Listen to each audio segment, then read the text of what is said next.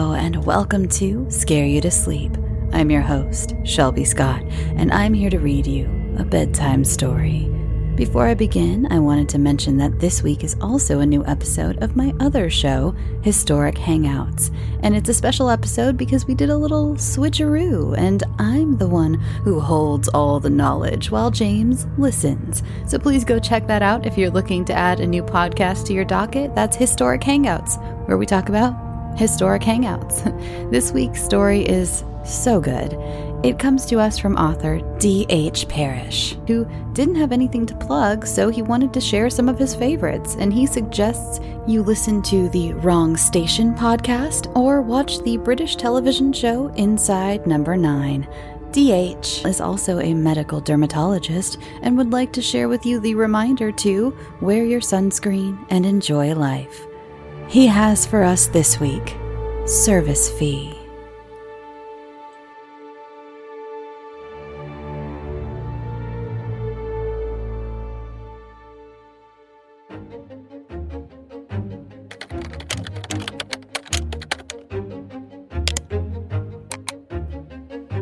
Honey? He yelled. No answer. Kathy! He yelled louder. What? Came a muffled voice from another room. Come look at this! She walked into the room, where he sat hunched over in the dark, staring at a computer screen, his face illuminated by its blue glow. And? She inquired. Without turning to look at her, he pointed to the screen and grunted. Displayed was an open email. Subject line, Perfect Rentals.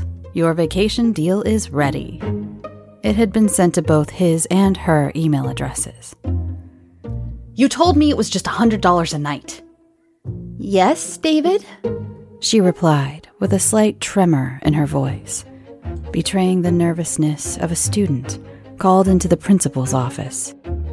Well, what is that?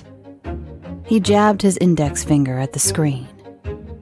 She looked, moving her face closer to the screen, searching for whatever was bothering him. There was a photo of a quaint cottage, situated against a heavily wooded background. She tried to scroll downward with her finger on the screen. No matter how many times you do that, Kathy, it's still not a touch screen. He scrolled with the mouse downward and pointed the arrow at the line items below the picture. The cost for your perfect rental. Rental. $100 a night times 3 nights. $300. Taxes. 12%. $36. Service fee. $1,200. Cleaning fee. $500. Total. $2,036. If it isn't a perfect rental, you shouldn't travel. What is that? He demanded. She felt the color draining from her face. She sputtered. I didn't mean for you to get the email. Well, it's a good thing I did. Didn't I tell you to be careful of this? Didn't I say these sites hide the real cost? We don't have a weekend getaway for $300, but for $2,000, he said, dragging out the sum for emphasis. She took a deep breath. I'm sorry, I guess I didn't see it. So, cancel it. We can't, she replied sheepishly. It's non-refundable. Non-refundable. So you noticed the non-refundable part, but you couldn't spend 5 seconds to look over the damn fees? You're an accountant, for Christ's sake. She paused, taking a moment to regain her composure and let the sarcasm in his voice drip to the floor before responding. Okay. David, I'm sorry I missed it. It's my fault. You're right, but it will still be a fun weekend at a beautiful place. The reviews were great. She grabbed the mouse to try to scroll further down on the email. Did you see the pictures of the cliffs? While she moved the screen through the email to the rest of the photo of a beautiful high bluff at dusk, he took his own deep breath. Okay, we'll go. Better be some excellent service at that price. And don't tell me what the deposit was. She forced a laugh in response, and the storm, seeming to have passed, left the room.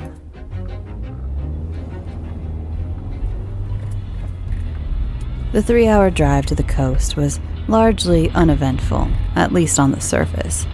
David drove at first until they got out past the last of the exurbs. Then Kathy took over. As they came closer to their destination, the landscape became more forested and hilly, not quite wild, but no longer fully civilized. Although he didn't say anything, David continued to seethe about the service fee. It was an honest mistake, but also just the sort of mistake she made all the time. It wasn't just the money, although it did mean that they had just spent their year's travel budget on one damn cabin in the woods. Why did he put up with this? While she drove, he stared out the passenger window, looking at the parade of identical evergreens. Pretty at first, but so damn monotonous and so unending. He looked over at Kathy, who was focused completely on the road, her hands gripping the wheel tightly. This was supposed to be a romantic outing, but he wasn't feeling particularly amorous about anything. He looked at the woman he had pledged to take for better or worse, and only saw the burgeoning second chin and wrinkles that were only being slightly masked by increased puffiness. The bright blue eyes that had once excited him seemed pale and dull. What is there to be done, he thought. Divorce? They had no kids yet. They didn't even have a dog. If he wanted a new start, now was probably the time. But every divorce story he had heard from his friends began with long, contentious arguments and ended in expensive and more contentious proceedings where the only people who profited were the lawyers and counselors. Moreover, she was effectively a part owner of his business. If he wanted out, he'd probably have to take out loans to buy her out, or worse, have her as an ongoing partner. The accountant who couldn't even read a damn weekend rental contract. And he was sure she did not want out. If she did, they wouldn't be on the road now. The 4-lane highway became 2 lanes. David looked at the directions she had printed. The coverage is spotty out there, she had warned. The price of a romantic getaway. The exit's coming up in about 1 mile. It's another 20 or so past that. David guided her. Looking at the directions set him off further. She was prepared enough to print out a map, but too stupid to look at the service fees. The utter incompetence. There's the exit, he pointed. Merci. That was another thing.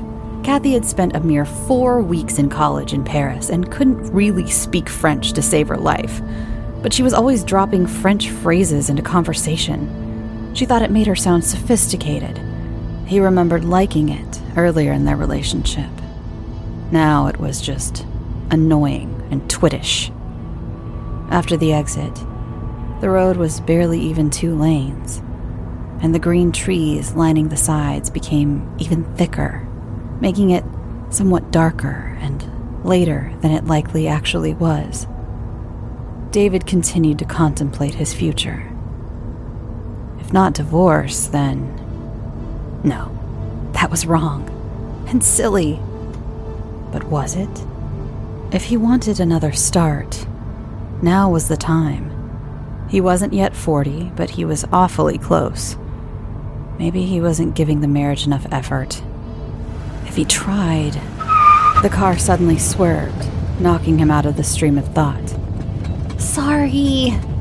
Kathy apologized. Do you need me to drive? No, I'm good. She stared straight ahead, her hands so tight on the wheel her knuckles blanched. David looked her over. She was about his height, and by this point in their marriage, almost his weight. But he was still stronger. He realized he was not contemplating, do I still love her, but could I take her? You're awfully quiet, David. What are you thinking about? Nothing. They found the final turnoff just as true night began to fall. The end road led through even more heavily wooded surroundings and became a gravel road for the last mile, which revealed at the end a wooden cabin in a small clearing. There was one side road that led to a trailhead, the cliffs Kathy had mentioned when she booked it, but there were no other houses on the road. If something were to happen, no one would see. La la! Kathy announced as she put the car in park. New easy. And you survived. David got out and looked at the cabin. A wooden A-frame. It was fine, or might have been fine for $300. Kathy exited the car, took a piece of paper out of her purse, and announced that the keys were in a small fake rock to the left of the door. David found the rock, removed the keys, and opened the locks. Even out here, someone had put a deadbolt on the door. They walked in and turned on the lights. The entryway opened to a living room with a fireplace on the left and a small eat-in kitchen on the right. David walked onto the worn hardwood flooring of the living room, which had a worn leather sofa, a faded beige fabric loveseat, and overall decor that suggested the last remodeling effort had been made in either 1977 or 1978. He wasn't sure which. Overlooking the living room was a loft bedroom, which might have looked more enticing to him 20 years ago. There was also a spiral stairway just off the living room leading down, presumably to storage or utilities. Everything looked as if it had been through too many washes. As David took in the scene, Kathy moved to his side and slid her arm around his waist and squeezed. Isn't it lovely? Fine. Oh, come on, David. Give me something. I'll be better when I have something to drink. Kathy pointed to the small, worn wooden dining table. Look, they left us a bottle of wine. She walked over, picked it up, and, playing the sommelier, displayed the label for him. A Merlot. How will that be, monsieur? Fine. Kathy placed the bottle back on the table and looked through the kitchen for a corkscrew. David picked up the bottle himself and noticed the price sticker at the bottle's kick.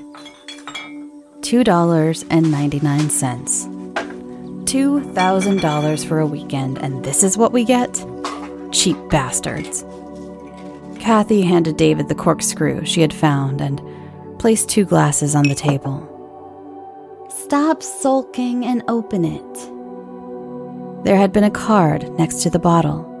She read, To a perfect vacation from your friends at Perfect Rental. Sounds good to me. Let's drink. They made sandwiches with the food they had brought and drank the bottle between them. They planned to hike to the cliffs tomorrow, and, the agenda set, went to bed. David was hoping for more in that bed, but by the time he had finished brushing his teeth and got under the covers, Kathy was already sleeping. David stared at the ceiling. This can't be how it goes. David awoke the next morning to a tinny patter on the roof. He looked out the loft's window. Fog and rain. Just great. Perfect, as advertised. He went downstairs to make coffee. He looked at the almost antique machine, looked at the bag of beans, looked at the machine again, and realized he wasn't going to have coffee this morning. Why didn't she think of packing ground coffee rather than whole beans? She had done all that preparation to make up for her mistake with the service fee, she said, and she had blown it again. He thought about the caffeine withdrawal headache that was likely coming in the next few hours. Joy. He went to the living room, sat in the leather chair, and just thought. Kathy woke up sometime later, an hour, and came down the stairs. I tried making you coffee. He grunted. Great. Where is it? I said I tried. What's wrong? Go look and tell me. She came back. I'm sorry. And now I'm developing a killer headache. Do you want some Tylenol? She offered. Okay. She went up to the bedroom, then poked her head from the loft. I must not have packed any, but the instruction sheet for the rental said they have a supply of medical necessities in the basement. You can go look there. Oh, never mind. I'll deal. Are you sure? Yes. Well, it's your funeral. They sat in the living room for the morning.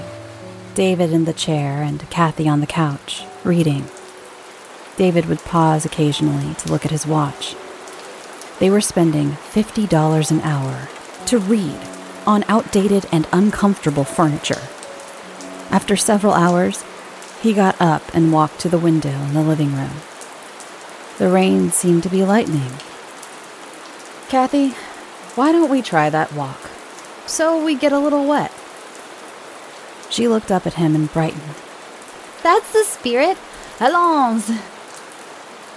They put on their coats and went out. David didn't bother to lock the door. Who was going to break in out here? They walked back down the gravel road they had driven up yesterday, until they came to the signs for the trailhead. The trail then led them through the pine forest, a bed of damp brown needles making a soft squish with each footfall as they made their way through. After almost an hour, the path opened to a clearing. The fog was still present, obscuring most of the view. They walked on gray slate rock, now somewhat slippery with the rain, approaching the cliff edge. A sign warned not to proceed much further, a pictogram of a stick figure falling off to emphasize the same. As if on cue, Kathy slipped just as they reached the sign, and David just managed to catch her before she hit the wet rock. Careful. He lifted her all the way up.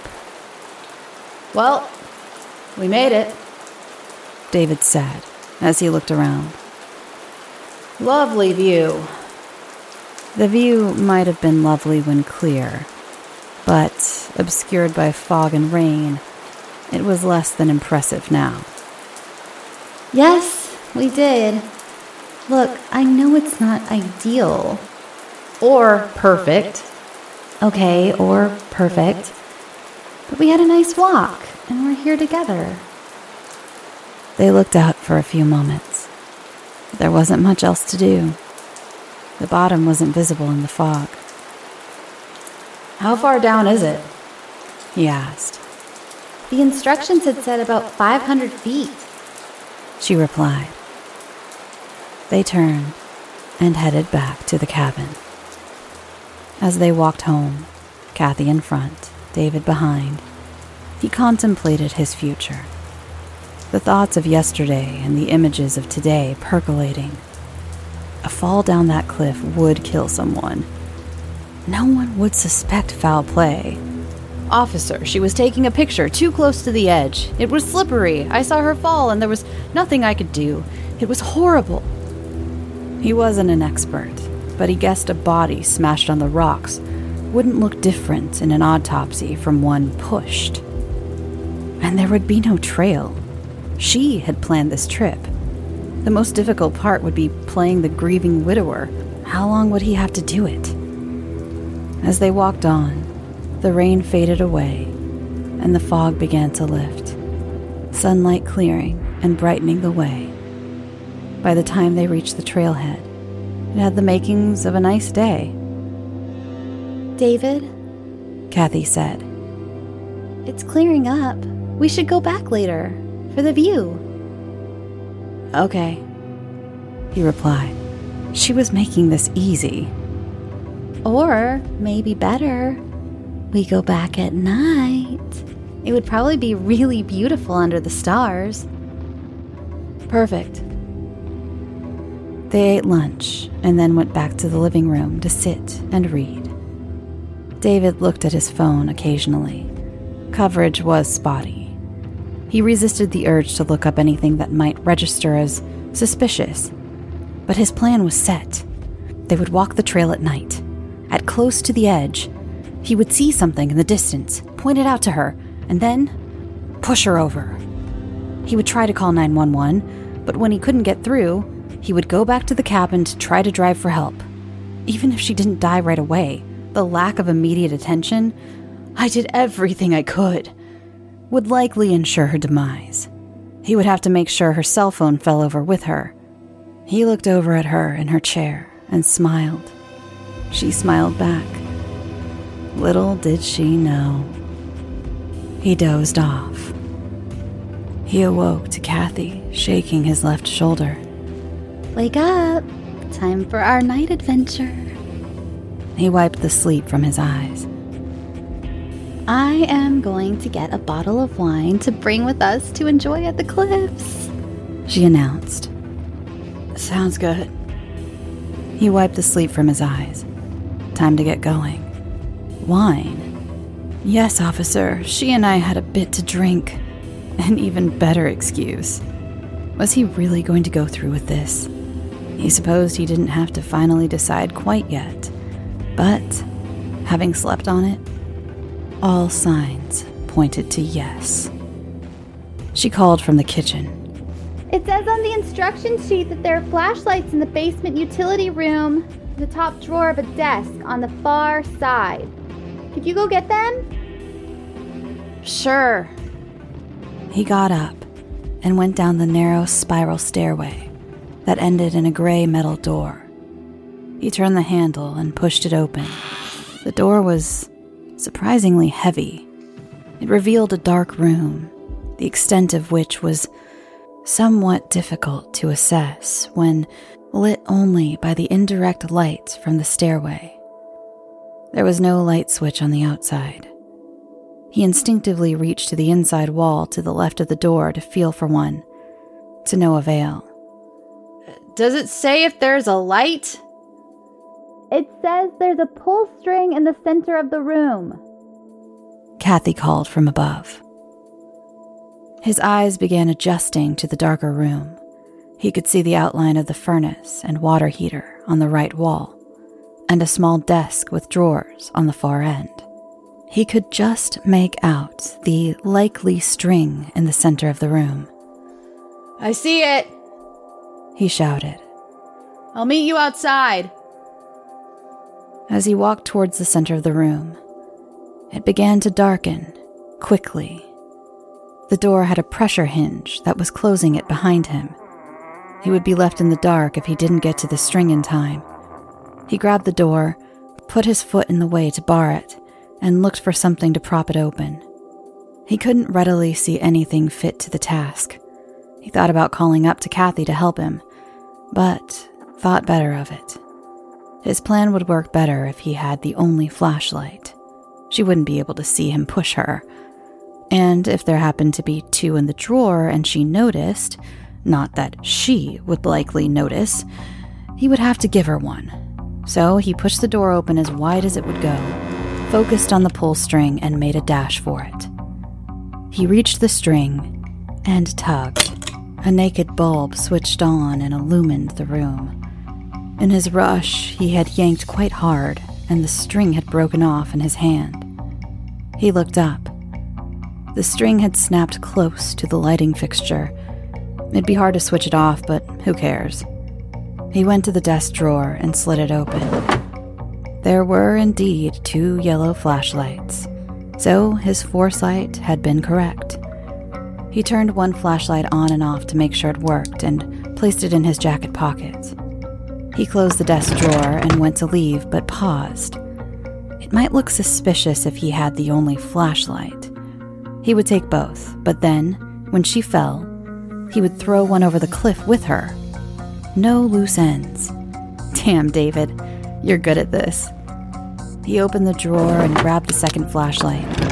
Of course, the owners would then probably charge him to replace it, or perhaps the service fee would cover it. He went to the door, which had closed, and turned the handle. It was locked. He knocked a few times and yelled up to Kathy. No answer. She had probably gone outside. He reached for his phone and, patting his pockets, realized that it was probably still upstairs by the chair. Never mind. She would realize something was amiss after a few minutes and come get him.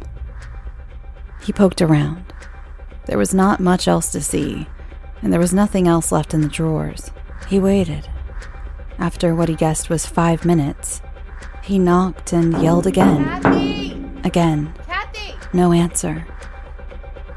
In the ensuing silence, he now noticed a hissing sound. Oh shit.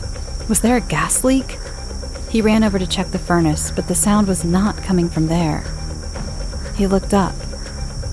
The hissing was coming from above, near the light fixture. He put his hands up to see if he could feel something blowing. Nothing. He went back to the door to pound and yell again. Kathy! Still, This isn't funny. no answer. Kathy! He could feel his pulse racing a bit. Don't panic, David. It's just a hiccup. He then thought he detected a new odor in the room. Faintly sweet and musty. He looked at the light bulb and the pipes near it. Hiss. Something weird was definitely coming from the fixture. Perhaps turning on the light had triggered it. He would have to try to turn it off. He switched on one of the flashlights to provide some light in the room and placed it on the desk. He then gave a running jump to reach the small piece of dangling string. He brushed it, but couldn't quite grasp it. Maybe he could stand on the desk. He tried to move it, but it was bolted solidly to the wall. He began to feel a little lightheaded, and sweat was now dripping from his face. Come on, get a hold of yourself, David. He looked up again, gathered himself together, and jumped once more. His right hand missed the string but whacked the light bulb, shattering it with an incandescent flash. He landed on his feet, his right hand now in pain. In the now diminished light coming from the flashlight, he saw bright blood oozing where the shards of bulb had lacerated his fingers. He went back to the door and yelled and pounded again. Still no answer. Damn it, Kathy. He leaned his back against the door and slid down to sit. He was definitely feeling woozy. He could still hear that hissing. He realized he had been lucky in his panic. If there was a gas leak, the room might well have exploded when the light did, but it hadn't. So what was coming in? He pounded and yelled again, more weakly this time. Kathy! Why hadn't she heard him? His eyelids had become heavy. He relaxed.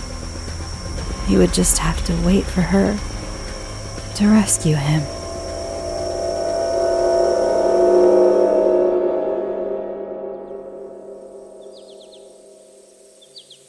Kathy poured herself a large glass of Merlot and plunked down in the big leather chair, the glass in one hand and a phone in the other. Just one more thing to finish off the perfect day, she thought. She looked at the instruction sheet and dialed the number. After 2 rings, a chipper voice answered. This is Perfect Rental. How may I help you? She looked at the sheet and read, I am vacationer number 3027. My vacation was complete and wonderful. Ah, I see. Excellent. We are glad you're satisfied. Now, I must ask a few questions before we check you out. Are you well? Yes. Is anyone with you? No. Is everything returned to its proper place? Yes. She looked again at the instructions. I left the laundry. That was a cute way to describe him. In the basement. Thank you. We will take care of the rest. It is all included in the service and cleaning fee. David would be happy to know that, she chuckled. Could you please hold one moment while we process your final payment? Music played. Free from David's boorish behavior, free from obligation to him or anyone else, and with the insurance payment, she could even quit her shit job. Of course, she would have to play the distraught widow for a time. How did it happen? Oh, it's okay. It helps to tell the story. He went for an evening walk to see the cliffs at night. I was too tired to go. He must have slipped. If only I had gone. She began humming along to the music. Yes, she thought. I did have the time of my life. Hello, Vacationer 3027? Yes? I'm sorry, but there seems to be a small issue. What number are you calling from? I don't know. It's the phone you provided. Are you sure? Yes, I'm... She looked down and realized her mistake. After she had made the reservation, they had delivered to her a burner phone.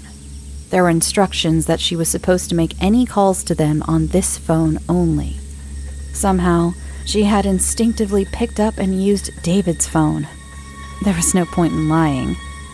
Actually, I accidentally used another phone. I see. I am having some difficulty hearing you. Could you please call us back, perhaps on another line? Kathy took the hint. She hung up David's phone, went over to her purse, and pulled out the burner and called back. Hello, this is Vacationer 3027. I was just... Yes, we are aware. Please hold. There was no music this time. After a few minutes... Hello? So... Kathy continued. The other phone, that's not a problem, is it? The voice, still chipper, continued. I'm afraid it is. You see, our agreement, which you signed, requires you to contact us only with the phone provided. A perfect rental must be perfect. If there are complications, it simply isn't perfect anymore. We are unfortunately going to have to forfeit your deposit. I understand, she replied. She was a little annoyed, but there was no point fighting. You must be careful in your business. You are correct, and we appreciate your graciousness. Most clients tend to become upset, but it is part of the agreement. Kathy did not recall how much the deposit had been, but it would still be worth it to be rid of David. She took another swallow of the Merlot. Forgive me for not remembering, but exactly how much was the deposit? Oh, I see. Did you read the terms of the agreement? Yes, I just don't remember. Well, then, per paragraph 7 of our standard agreement, at the time of check-in, on the day of the rental, the renter will deposit his/her eternal soul into escrow to be held until checkout is completed. Any failure to abide by the complete terms of the rental, including the exclusive use of the phone provided for all communications, shall result in forfeiture of the deposit. What? Yes, and I do regret this, Vacationer 3027, as you have been so pleasant, but we are going to have to collect on that deposit now. As the words were spoken, she heard several clicks, as of locks sliding into place at the front door.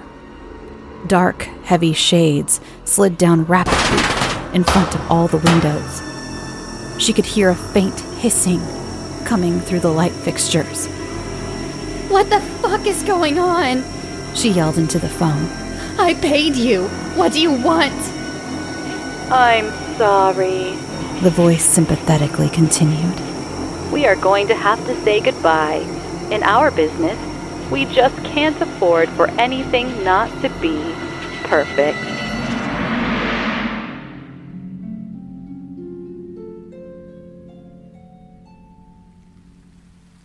Thanks for listening, and thank you again to my author, D.H. Parrish. For this story this week, I thought it was fantastic.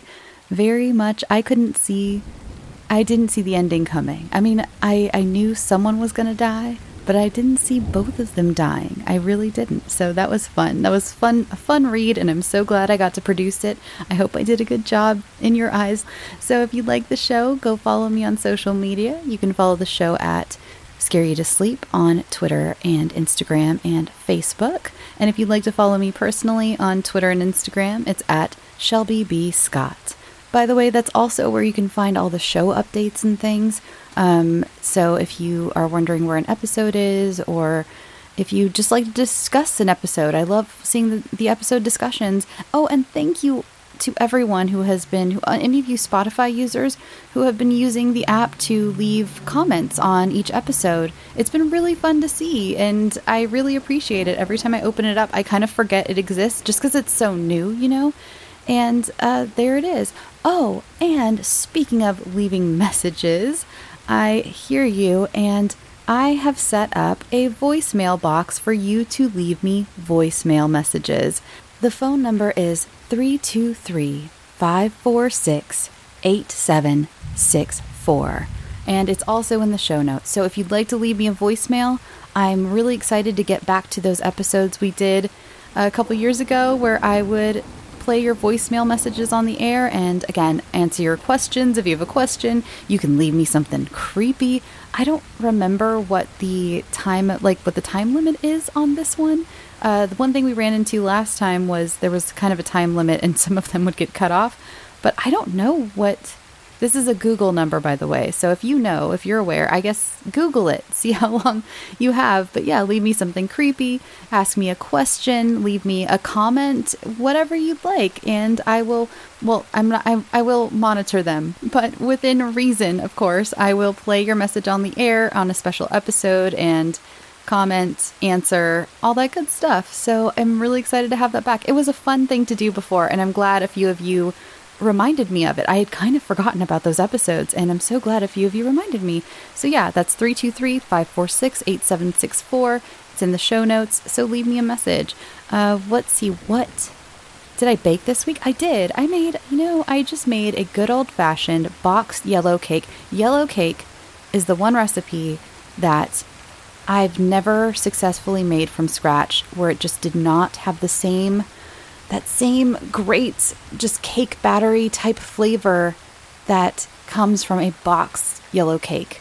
So for those baking purists out there, I apologize. Feel free to throw tomatoes at me, but I just love a good boxed yellow cake. So I made the frosting from scratch because boxed yellow cake goes perfectly with any sort of cooked chocolate frosting, in my opinion. There's one that my family uses a lot that's like, you use like chocolate chips and evaporated milk and things and sugar, and you like boil it. I think it's called like boiled chocolate frosting. I'm not sure. But yeah, I made that. Perfect combination. Beautiful. Loved it. Just no notes. A good old classic, you know? Oh, and again, another reminder, please go listen to Historic Hangouts. It has been so much fun. And it was a little late this week, just like this episode. Everything was late this week. Life has just been getting in the way a little bit. Again, I'm working on 5 shows. I'm trying to find more balance in my life. I really am, I promise. I promise I'm trying to find more balance between all these projects. I need a vacation. Oh, I need a vacation so bad. I can't remember the last time I took a vacation, like a real one. Anyway, that's not your problem. That's just me whining. But this is the ramble at the end, so I am rambling. Oh, and remember, you can get the show ad-free on Patreon. That's a little tangent. And my Patreon patrons, you probably saw the email or the post. Yes, I have a mail thief. Well, not just me. The whole neighborhood around my P.O. box does, just to share with those of you who are on Patreon. So I've been noticing I had an influx in the last few months of people being like, I didn't get my sticker, I didn't get my letter. And I was like, that's really odd. I mean, every once in a while I'll get some that come back because the address is wrong, or I don't know, the stamp fell off, it just wasn't deliverable. But it's like pretty few and far between. And then recently it's been like, what's going on? Why? And also on top of that, on top of people saying they hadn't gotten theirs, I wasn't getting anything back. I wasn't getting like, this wasn't deliverable for such and such or whatever. And I went to the mailbox to drop off a big pack of stickers for my patrons for $5 and up, and saw a sign there. I posted the sign on Patreon, a picture of it. Turns out mail thieves at my post office have spread sticky, literally the sign said sticky stuff. They don't know what it is. Sticky stuff over onto the inside of the drop boxes, and they were stealing letters. They were just stealing whatever letters got stuck. And so the sign was like, make sure your letter goes all the way in and drops down. Oh my God, it was so gross. So I reached my arm in. And because I didn't really notice the sign until I'd already thrown them in there. And my arm came back out. And sure enough, most of them were stuck. And this was a good stack of them. And a lot of them were stuck. And so I had to like pry them off and push them down. And I'm pretty sure I got all of them. But there was also like a paper stuck in there. I think it was the post office had like stuck just a sheet of paper in there to try to cover up most of the sticky stuff. But like I couldn't tell just from feeling if that was like part of an envelope of mine or if it was like a piece of paper. And I pull my arm out and it's just covered in mystery sticky stuff. It was disgusting. The things I do. But if you were a $5 or more patron and you never received your sticker, or, that's it. If you never received yours, my deepest apologies. I'm getting a list. So far, it's not too bad, the list of people who didn't receive their things, but please reach out to me through Patreon, if you can, through Patreon, and let me know. It just helps me keep things in order a little better if I keep it all on the same website. But reach out to me through Patreon. Just send me a message and be like, hey, I was part of the mail thieves. Or no, you're not you were a victim of the mail thieves. So that was stressful, and I apologize. And I think the most stressful part of that is the idea that so many people thought I probably just like didn't send them stuff, like was just, I don't know, scamming them or something and being like, yep, I'll definitely send you a sticker, wink wink, and then just never did. But I promise that's not what happened. I'm so glad the post office put a sign too, so I could have the sign and be like, look, it's true, and I didn't have to show you a picture of my like sticky ass arm or the disgusting mail slot. Of course, now I'm going to be just bringing the letters in, but that was a big learning lesson. And mail thieves suck. They just do. Anyway, okay, I'm gonna go. Call that number. Leave me a message. Go listen to Historic Hangouts. Wear your sunscreen. Drink your water. Go get some sleep. And sweet dreams. Murder in America is a true crime podcast that covers stories from all 50 states, including stories of mass shootings, serial killers, and lesser-known murders. Do you find yourself doing more research after listening to a true crime show? Well, Courtney and I used to do the same thing, and that's why we created Murder in America. Our podcast dives deep into each case. Our storytelling will make you feel like you're right there within the case with us, watching it all play out, and we do not shy away from the graphic details. If you're a fan of true crime, then listen to Murder in America on Spotify now.